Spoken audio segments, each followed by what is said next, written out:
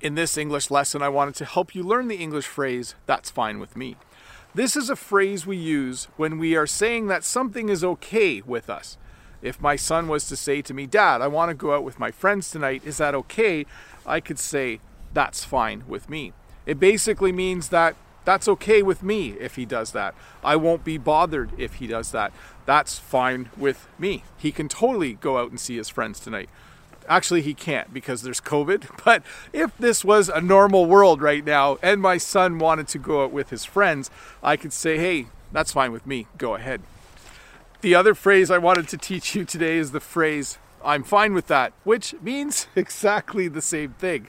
If you don't mind having cats run by in the background when I'm doing lessons, I'm fine with that too. It basically means that that's okay with me. It doesn't bother me.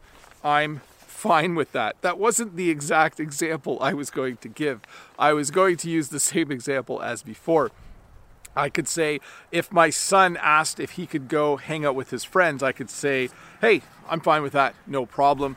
I could also say, "That's fine with me," and it would mean exactly the same thing. So I don't know if I need to review these phrases now, but let's do it anyways. If I say to someone, "That's fine with me," it means that it doesn't bother me. It means that I'm okay if they do something. It's totally fine with me.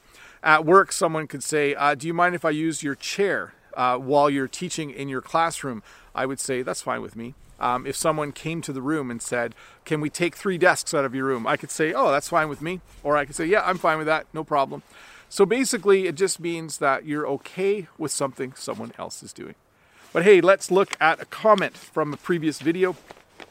I actually forget who this comment's from. I put it in my pocket earlier today. This comment is from Xavier. "Roughly a month ago, I took up learning how to brew coffee. I would never have thought that brewing good coffee could be so hard, and sometimes I think of quitting and just drinking bitter coffee again." So that's Xavier's talking about from the lesson where we looked at to take something up, which means to start doing something. My response was, "I'm actually experimenting with drinking tea instead of coffee. So far, so good." So thanks, Xavier, for that comment.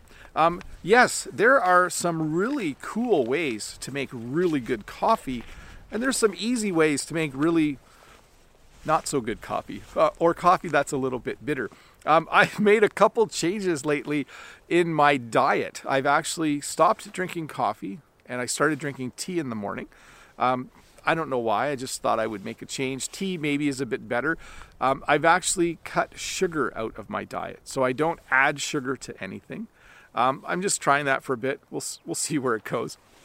But I've been drinking tea more because I like tea without sugar better than coffee without sugar. So I've been drinking tea a bit more. And then, Jen and I decided that we needed to be healthier. We already are quite healthy. We are very active people. And I think we were eating fairly healthy food. But my weight was slowly creeping up every winter. And then throughout the summer, because Jen and I do a lot of really physical activity on the farm, my weight would go down again. So I thought I would try to get in good shape before the farming season started, a little bit different. Instead of letting the hard farm work help me get into shape, I decided I need to lose a few pounds. I know we use kilograms in Canada, but we still talk about pounds when we talk about weight. I needed to lose a few pounds, so I'm working hard on that. I think it's going well. I have more energy. I'm eating less food, I'm eating better food, but I have way more energy now. It's kind of interesting. You would maybe have expected the opposite. Anyways, Bob the Canadian here. Hope you're having a good day. I'll see you in a couple days with another short English lesson. Hi, Bob the Canadian here. Thank you for listening to this English podcast lesson. If you would like to support me in the work that I do as an online English teacher, please visit patreon.com/BobTheCanadian.